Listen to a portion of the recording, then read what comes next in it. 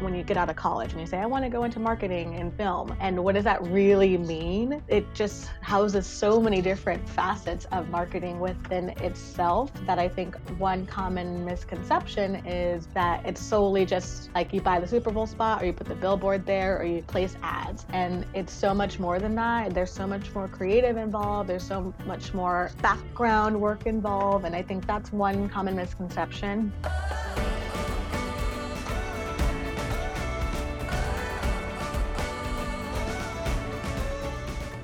You're listening to the You Might Be a Badass podcast.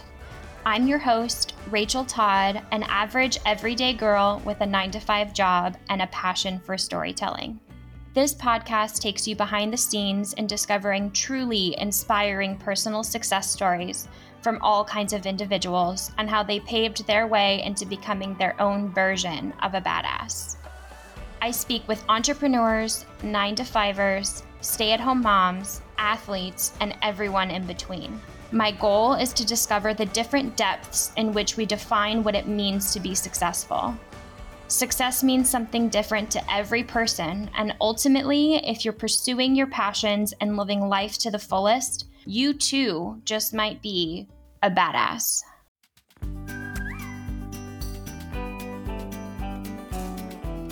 Today, I am joined by an incredible friend and mentor of mine, Ashley Cartwright. Ashley is one of the most driven people I have ever met and has this vivacious personality that is nothing short of contagious. I met Ashley almost 4 years ago now, working at a media agency in Burbank. She was my supervisor at the time, but in a fast-paced, sink-or-swim environment, her and I became fast friends too. I knew within moments of meeting her that I wanted to learn her approach to getting a million things done all at once.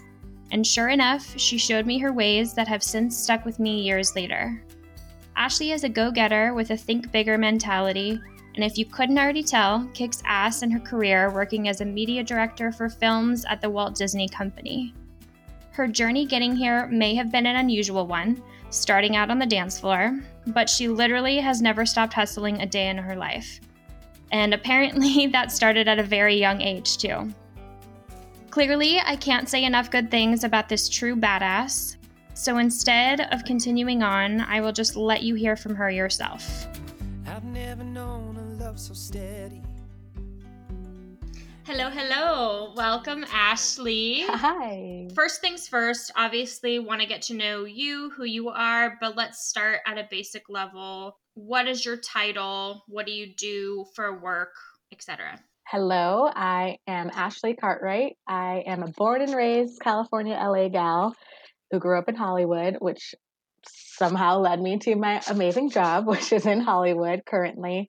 I work at the Walt Disney Company on the theatrical side of things, and I'm the director of media, or one of the directors of media.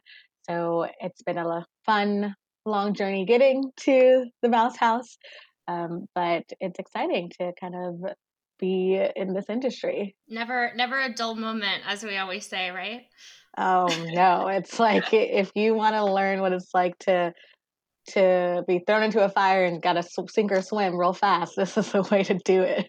For sure. I don't think anyone truly ever understands what those first few years are like, because you're learning a skill set just of being in the workforce, but then you're also learning like an entirely new language. I remember sitting in meetings my first couple months as an assistant, and I was, CPM, RFP, like just all of these different words, and they all looked at me like, don't worry, you'll get it. It's true. It's this notion when you come in of like, for the first 6 months, nothing's going to make sense. No matter how hard you try, it just won't. And then all of a sudden it'll click, and then you'll be speaking this alien language that is the media language. So it is an interesting way to start off, just kind of letting it be, and then you do become an expert, and you start to learn what these terms and acronyms mean, and all of a sudden you're a media director like you. It is kind of nice, that magical moment where it just like jives, you're in the groove, and it all kind of, it never works quite how we want it to, right? But So I don't know about you, but I feel like a lot of people in my life, or some people in my life, still don't exactly know what I do. So I want to kind of just dial it back, as we're alluding to, it's a foreign language, but like, what is media? How do you describe your work to people that have no idea? I describe it in two ways that I describe it to my family and my parents, and ways that I describe it Yeah. to colleagues or people trying to get into this profession. When I tell my parents or family members, I'll say, you know, those ads you see on YouTube in front of the Motown video you watched, Pops, or, you know, the commercial in the Laker game or Chrisley's Knows Best, Mom, like I put that there. Or if I see a billboard and it's my film, I point. I'm like, I made that happen. That's That's me. the Yeah. that's the parent family way. And then in terms of truly describing it, it's everything we consume, right? It's everywhere essentially. It's TV, it's social media, it's the radio, it's streaming audio like Spotify, it's the newspaper, it's pretty much everything we consume on a day-to-day basis is media. And so when you talk about media planning or being in the media field, it's figuring out what advertisements, what marketing, what placements, what audiences consume said media, and when or how or at what time is the right moment to serve up that ad for a particular brand. So while it's surface level, the things we consume, media planning in its entirety involves research and data and audience insights and timing and positioning and all these different things that fall under that umbrella. But that's the basic media definition, at least in my mind. Yeah, the 101 course. Yes, exactly. The cheat sheet. Yeah. I feel like when I first started, I don't know why, maybe it was probably because it was a big show at the time, but people would always ask me, like, oh, you're like Don Draper, from Mad Men. And I guess that's really the only, at least popular kind of representation of what the ad industry at least once was. But coming off of that, I feel like there's also a lot of these kind of misconceptions within the media industry, but specifically within entertainment and film specific. What do you think some of those misconceptions are, and how do we sort of combat those or kind of squash them? I I think uh, the media industry is a unique one, right? It's filled with negotiations, relationships and networking, money and figuring out how to manage all of that money, research and data and tools to help create insights, managing other business units because creative filters into the media that you choose, and publicity is timed to the big Super Bowl spot you have, and social media hits for digital marketing are timed to the Twitter trend that you place. And so it's this all encompassing marketing field. And so I always think about when you get out of college or come out of college and you say, I want to go into marketing and film. And what does that really mean? It just houses so many different facets of marketing within itself that I think one common misconception is that it's solely just buying a placement somewhere and Mm-hmm. that's it. Like you Yeah. buy the Super Bowl spot or you put the billboard there or you place ads. And it's so much more than that. There's so much more creative involved. There's so much more background work involved. And I think that's one common misconception. Another, I think, is the the importance of a network and how you interact or speak with people. We know because we work in this industry how important relationships are and partnerships, but the way that you hold and foster those partnerships and relationships really play a big role in how your plans are executed Mm-hmm. and how far people go and how people go to bat for you or how you can get better plans and better rates and things like that. So I think understanding the preciousness of those relationships are very important. So it's not just this flashy marketing job, but it is the behind the scenes of cultivating these partnerships in the back end too.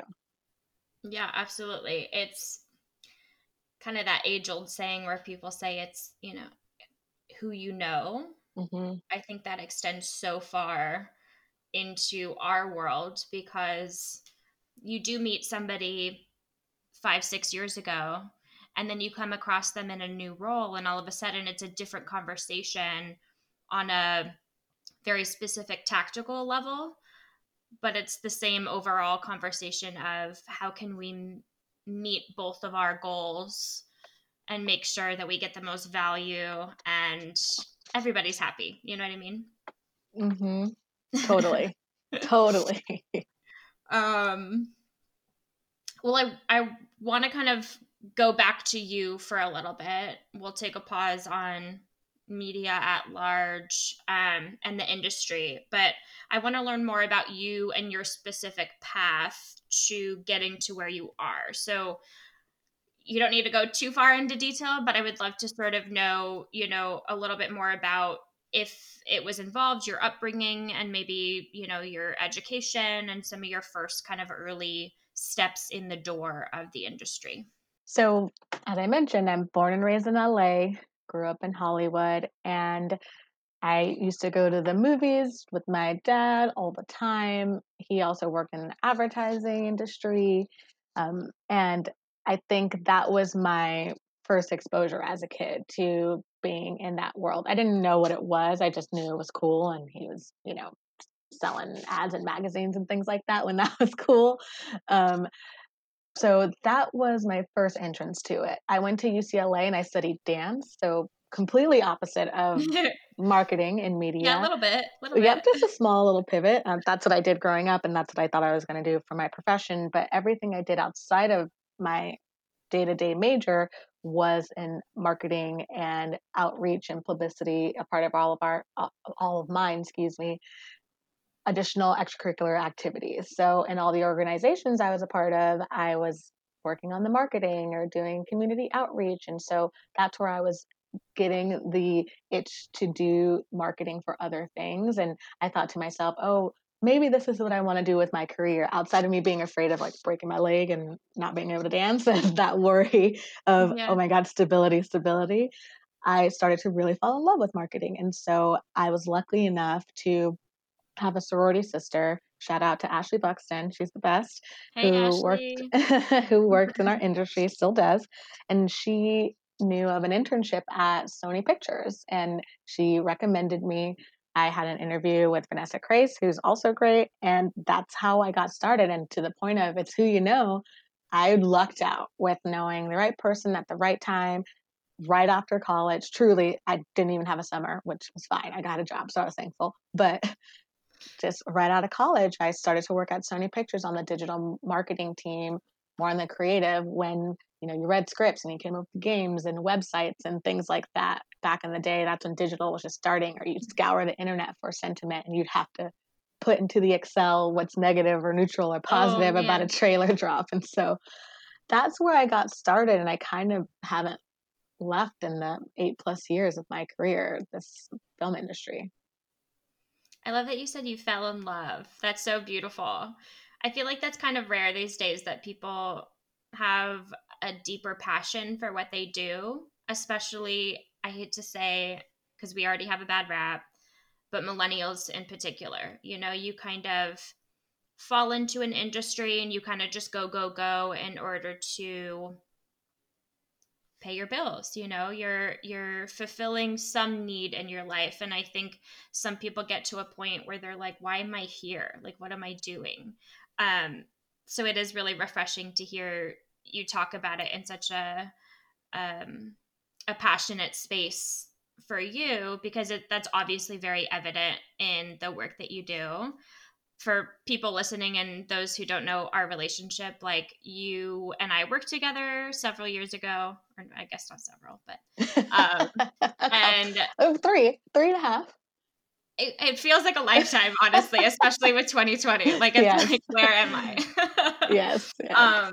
But I've told you this so many times before. You've always been such a huge role model for me in career, in life, in all things. So, it's obviously evident that you love what you do, and it really shows, which is a perfect segue into your like habits, right? Like, where did you kind of learn that hustle, that drive? Was that a learned behavior, or is that something that once you found what you loved, it kind of just came natural? First, I want to say thank you, Rachel. That was so sweet. I absolutely think you're a rock star. You already know that. And I was so lucky to have you on my team and see another badass in the making. Or you were already a badass. I just I got to see it in person. And so thank you for being who you are. And I'm so glad I got to work with you.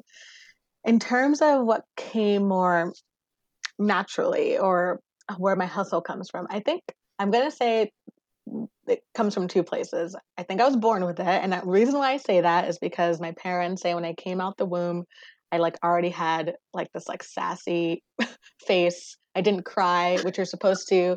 So they had to like spank me a few times to make sure I was fine because I just like wouldn't Oh my cry. gosh. And I have always had that attitude, so they say. And so I feel like I was born with this kind of like, I got this. You don't need to help me. I can do it on Yeah. my own kind of Yeah. drive. But it also comes from my parents. Like they are so driven. My mom had multiple jobs. My dad was always a go getter.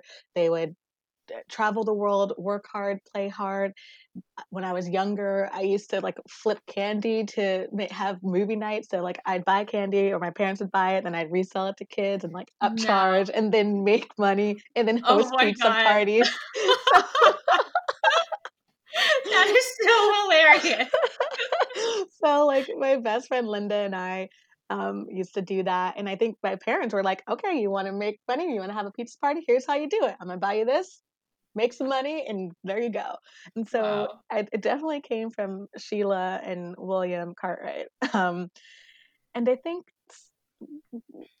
part of that coming naturally is just the ability to be a go-getter and be a little bit more fearless in this industry because to get ahead in my mind you have to have a voice when you have a seat at the table because the opportunity doesn't always come, and being a woman, being young, being black, it's really really rare.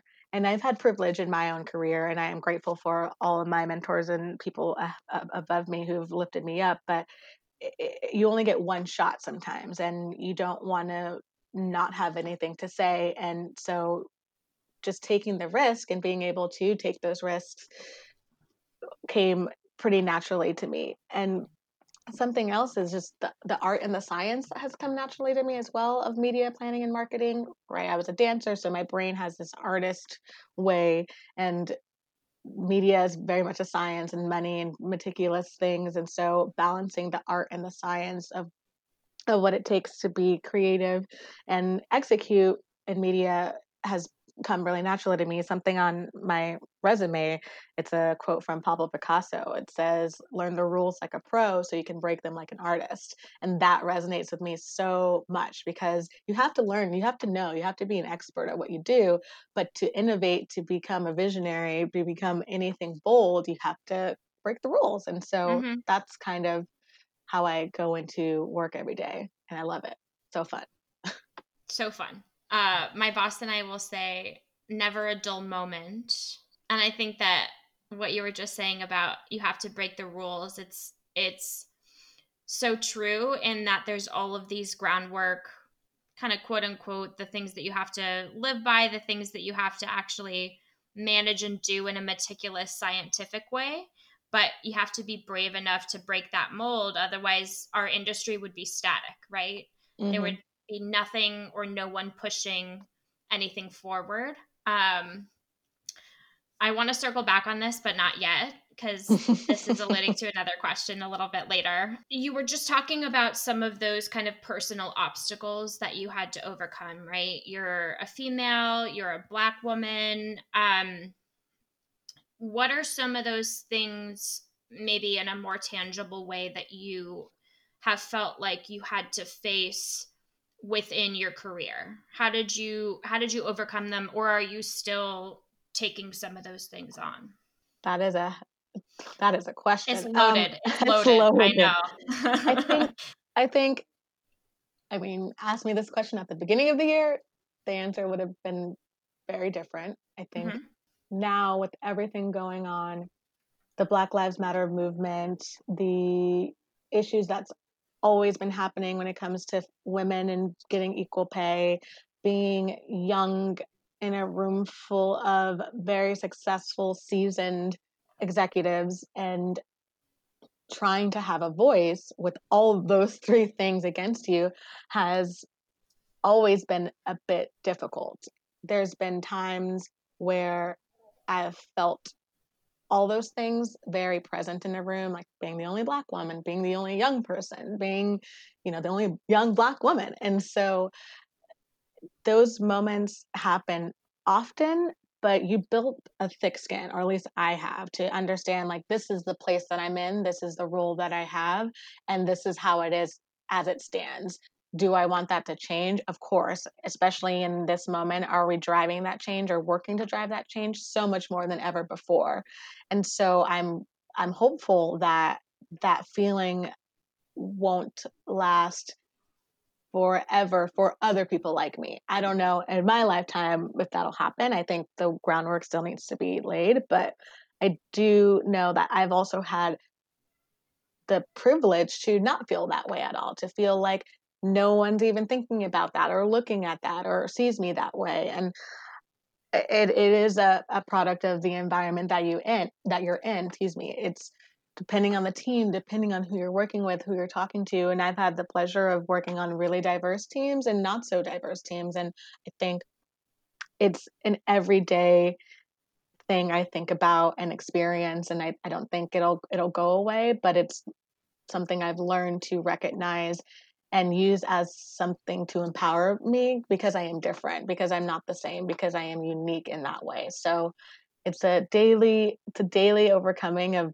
the feeling, but it does fuel me with the fire that I need to continue to make change in every facet of my life.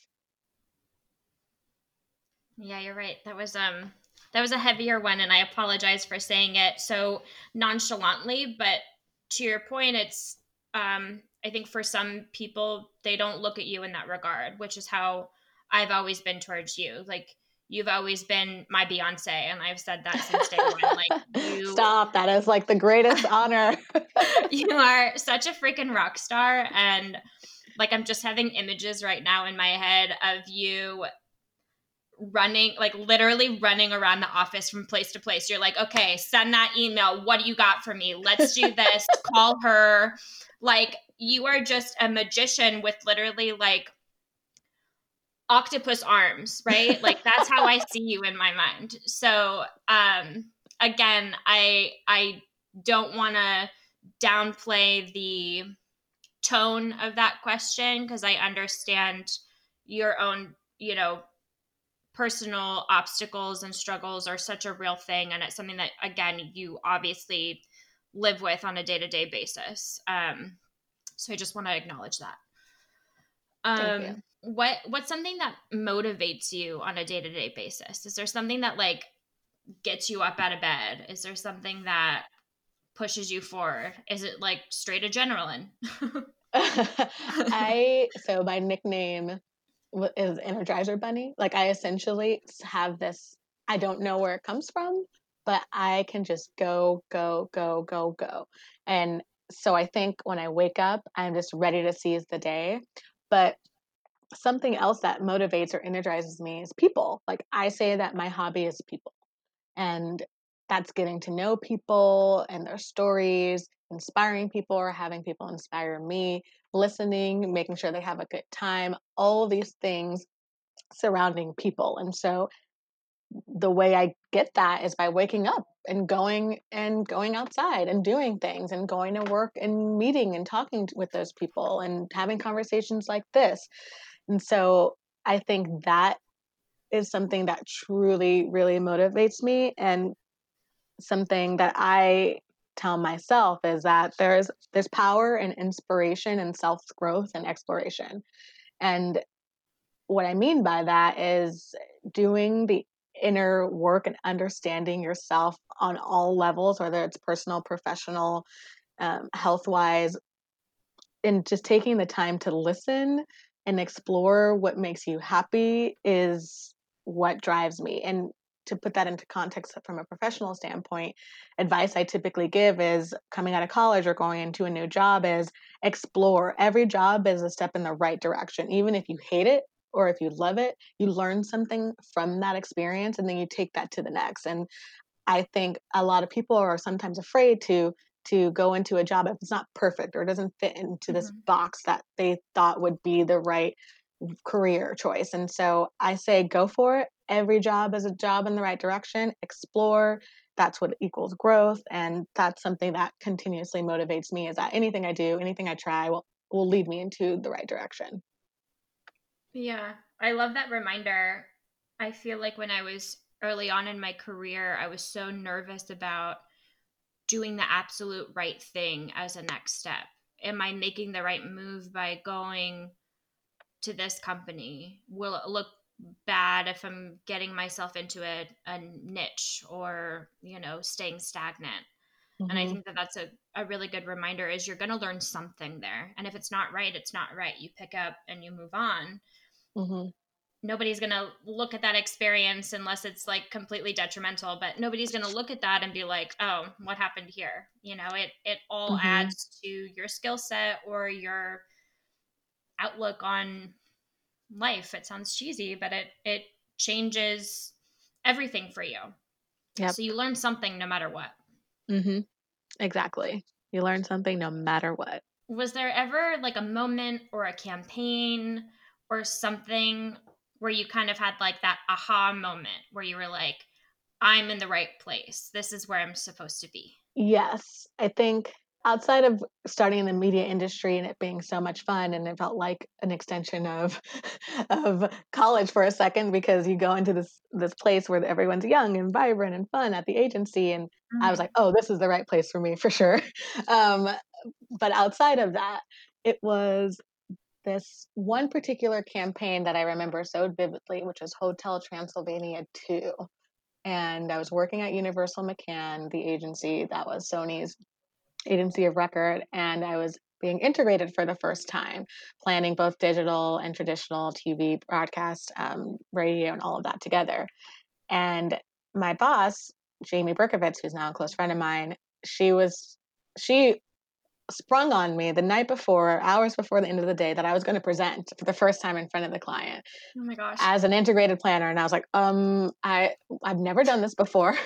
I'm very nervous. I don't think I'm ready for this. And she had all the confidence. She's like, you're ready. I mean, it's happening. You're doing it because I can't do it. So you're going to do it. Yeah. And I walked into that meeting and it went so well. And that's because it just came so naturally. I think being underprepared and showing up and still doing a great job showed me that, oh, I know this. Like, I truly do know what I'm doing. And I truly can have a discussion and a conversation and a presentation about my work. And that moment fueled me with the confidence of, oh, I got this. I can do this like in my sleep if I really had to. And I was so grateful for that moment of being pushed and seen in terms of what I was capable of. You were a planner at the time? I was a little planner. Yep. Oh my goodness. Wow. Yeah, that's impressive in itself. I mean, I feel like for those of us that are in the industry, you know that usually as a supervisor or above is when you start to present. So that's wild. Jamie That's was the supervisor and she just threw me on in there.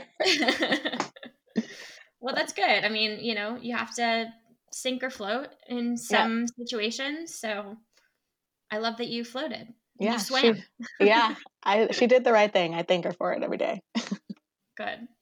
Um, I feel like we've touched on this a little bit, but we've been talking about how media is so measurable, right? Mhm. If a campaign is successful by the metrics that we get back, by all the data that we get back.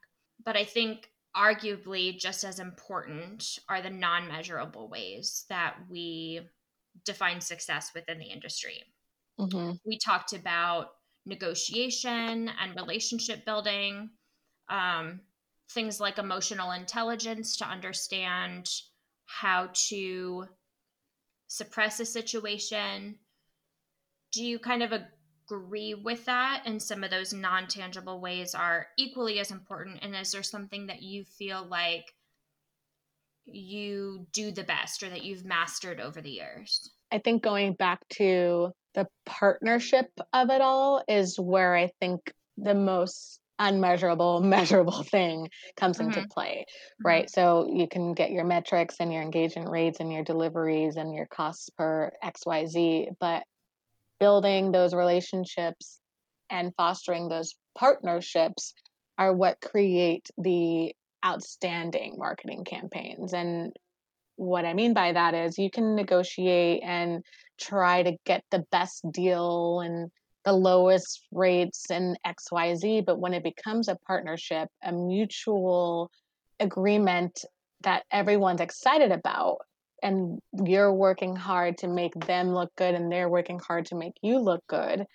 it really becomes special. And that word partnership, I think, is key because when you're growing up or learning for the first time in this industry how to speak to vendors and people you're working with, it's a touchy relationship you have to foster and be careful with, because these are people, like you said, you may run into again, you may need something from, you may need help from. And so that piece of partnership and creating those bonds in the industry, I think, is one. And then I also think it's understanding who people are outside of partnership, of like who you're presenting to, who is your boss, Mm. like understanding how people work, because you're pitching your ideas, you're pitching your recommendations, and you're managing people below you. And I think that's key, of understanding people, because people are who you work with, and people are whole. They're not just someone you go to work with every day. They actually have their own lives, their own thoughts, their own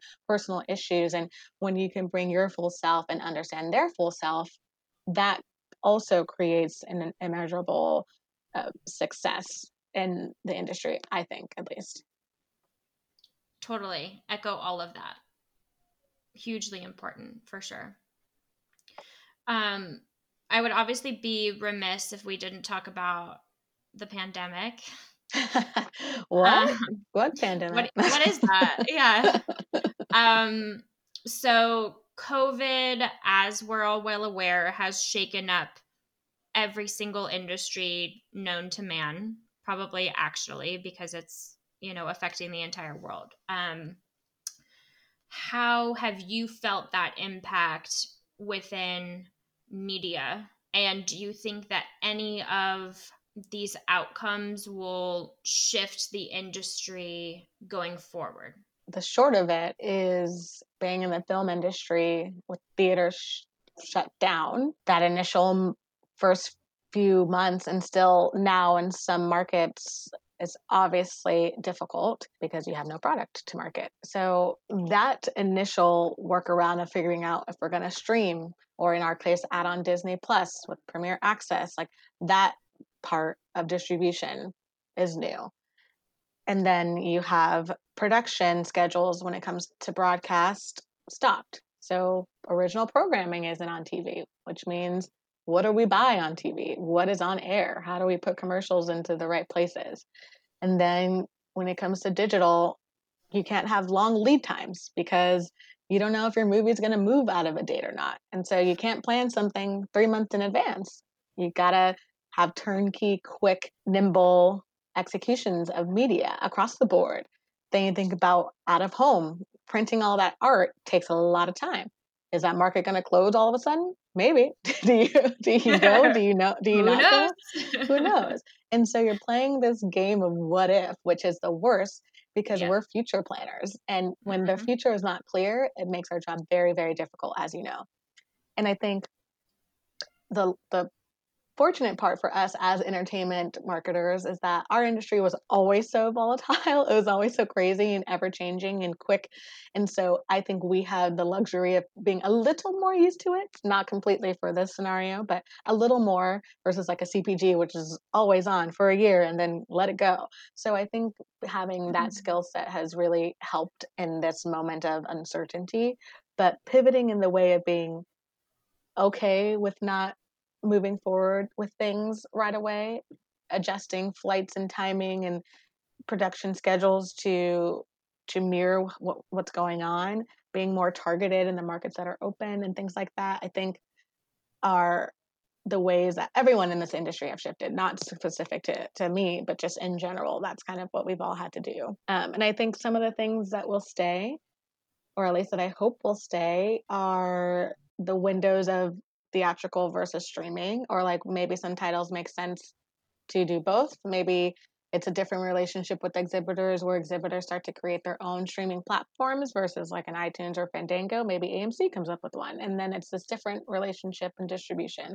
Or the way in which we are planning more targeted media, not that we hadn't before, but it's increasingly important, and everyone can see why it's important now versus just the media team being like, this makes sense. And so I think a lot of what we did on the media side of things is being shown as uber critical to all marketing teams. And so I think that is good as well, because sometimes media, while it's the biggest spender, people don't think it's the most important, which, I mean, of course I'm going to think that because it's my team, but I do think it's critical for a campaign. So that's what I would say. It'll be interesting to see for sure. I feel like every day or week is something new that we're learning and adapting to. So who knows what the next couple weeks or even month will look like. It could be a completely new world. Yeah, Or back to the old world. Who knows? I know it's wild. I just can't believe I even opened a movie during coronavirus. I'm like, what? There's a what? We opened a Are movie we and sure? people went to the movies? I still can't Yeah, believe that. Keep going I to the know. movies, everyone. But What would you say is the most rewarding part of the job for you? outside of getting to see all the movies early, because that is awesome. Okay. And then not telling your friends about the movie, but being like, oh, you're gonna love this. That's the anticipation is so great. But honestly, it's the consumer's joy of seeing a movie and being so excited when they come out of the theater and talking about it, and then seeing the marketing campaign that you put together and they're saying, oh, I saw that ad on TV, or I've been seeing New Mutants everywhere. And then you really feel like your work is being seen by the masses, because I'm a consumer. I love going to the movies, and I know that feeling of when you see a good movie, how excited you are. And when you clap at the end, or when you see a trailer and you start to whisper and you're like, yes, let's go and see that. And you're planning that excitement, and being the one to deliver that excitement is very, very rewarding to me. If you weren't in the entertainment field, still in media, but not in entertainment, is there another vertical that you would consider working in? I've always thought about and wanted to work for a company like Coca-Cola Hmm. or Red Bull or Nike.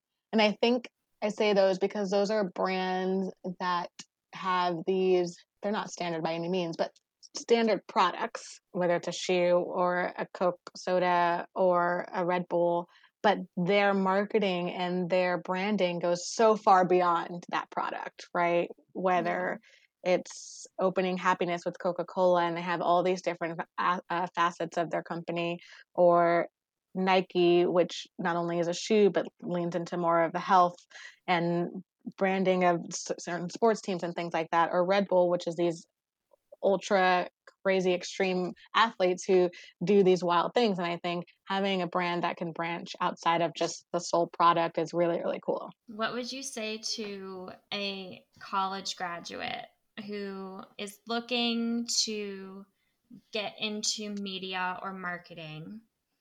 Um, Obviously, it's a crazy time right now.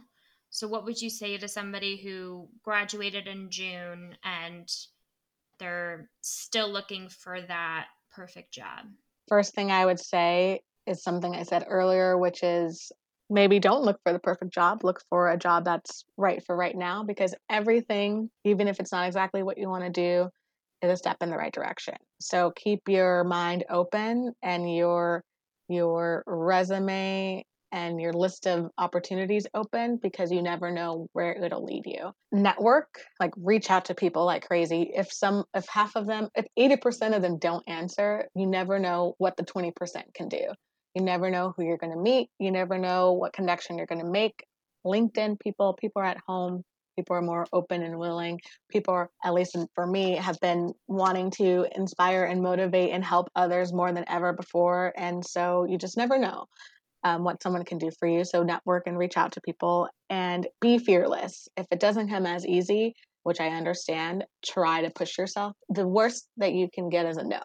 And that's really it. It's like, but the upside of a yes or a sure, I'll take that interview is so much greater than just not taking the chance. And so be fearless, take the risk, because again, you never know what can happen. Clapping at all of that. So I want to move into our final segment that I do with each of my guests, because I think there's so much value in understanding them at a little bit more of a core personal level beyond their career. So, first of all, do you have any non-negotiables that you have throughout your week that you just need to do to feel like your best self? Non-negotiables throughout the week. My non-negotiable on a macro scale is I must be able to travel.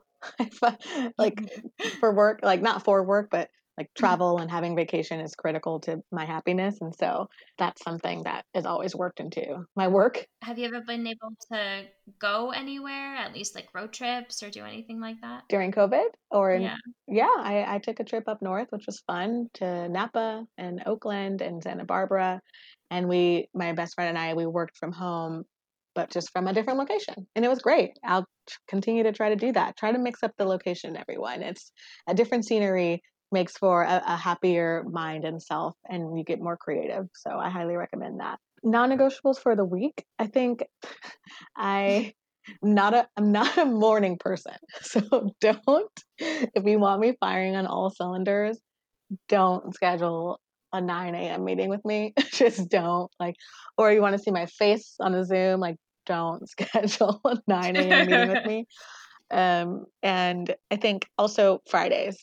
It's a lot of time, like personal time. I'm like, leave, like, let's not have meetings on Fridays. Let's just have emails, which is fine. Don't wake me up early in the morning. I think those are all important. You have to have kind of your mental space protected in this little safety box over here for you to be able to function properly. It definitely takes a level of sophistication to like learn what those are for yourself so that you Mm-hmm. are presenting your best self and still continuing, to function as best you can. Yeah, I definitely used to be shy about that, but now I'm absolutely not. I will tell someone like, I don't know, that's not gonna work. 9:30, I don't think so. I'll I see you wouldn't at even 10. offer up that time. Post 10, even though I am available. What does your morning routine look like? I wake up before my alarm every day now, which I guess is a great thing. But I try to write in my journal. I have a daily gratitude journal that just talks about, what you're grateful for, what would make today great, what are some things you want to accomplish. And it's a good way to start off the day because it really sets a tone of what will make you happy today. And it could be a range of things. And so that's a good way for me to start my day if I don't grab for my phone first and scroll Instagram, which is an issue I'm trying to fix. But at least I'm not on TikTok yet. I haven't gone down the TikTok rabbit hole.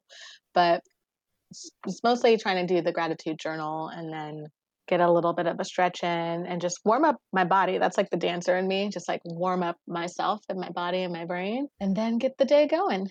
How about evening? Do you have a wind down routine? Outside of wine? No, yeah. I mean, it could be, I yeah. It's very similar. Something I try to put into practice now is before bed, I try not to go on my phone. I have do not disturb mode come on at 10 p.m. And so I try to disconnect and then stretch, light a candle, do some meditation, and then finish out my gratitude journal. And then by then I'm like nice and tired and relaxed and I go to sleep. That's the goal. Like that's what happens most of the time. Again, my phone sneaks in there once in a while, or shopping online does, which is totally fine. But that's kind of where I try to disconnect and disengage with any mobile or computer and just kind of enjoy my space. I like that. Of course, I saved the best for last. I always love this one because it means something different to every single person. And I really love hearing people's definitions of it. But what does the term success mean to you? I love this question, by the way, because it is so diverse and across everyone who shares it. And I think for me, success is happiness. Like bottom line, success is happiness. And whatever you're doing, whether that's personal, professional, or what have you. And it's having pride in what you do as well. Again, personal, professional, or what have you, just because when you're proud of yourself and the decisions that you've made and the effort that you've put in, no one can take that away from you. And it's this inner excitement and joy that I get because I get to talk up myself. I get to say, yeah, you did that exactly how you wanted to.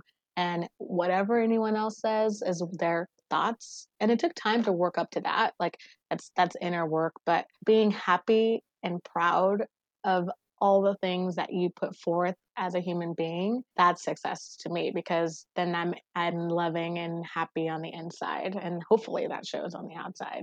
I love that so much. Honestly, I feel like I can relate to that one, and something that I tried to strive for as well. And obviously, this crazy life we live in is ever evolving. So I think happiness is one of the most important things that you could literally ever achieve. So I love that. Yay. For anybody who wants to know more about Ashley Cartwright, where can they find you? You can find me on LinkedIn, Ashley Cartwright, and I work at the Walt Disney Company if you're trying to decipher which Ashley Cartwright I am.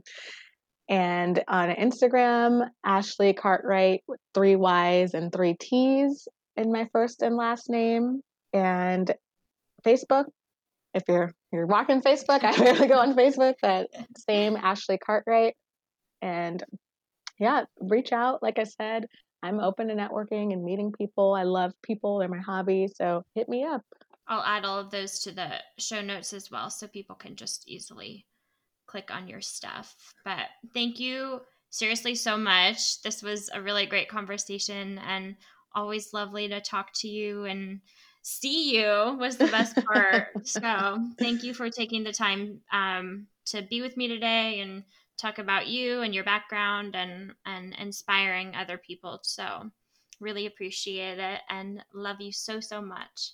Thank you so much. I appreciate it. It was so great to see you and talk, and I am very grateful and very filled with gratitude for being on this podcast. So thank you. Of course. Love you. Bye. Love you.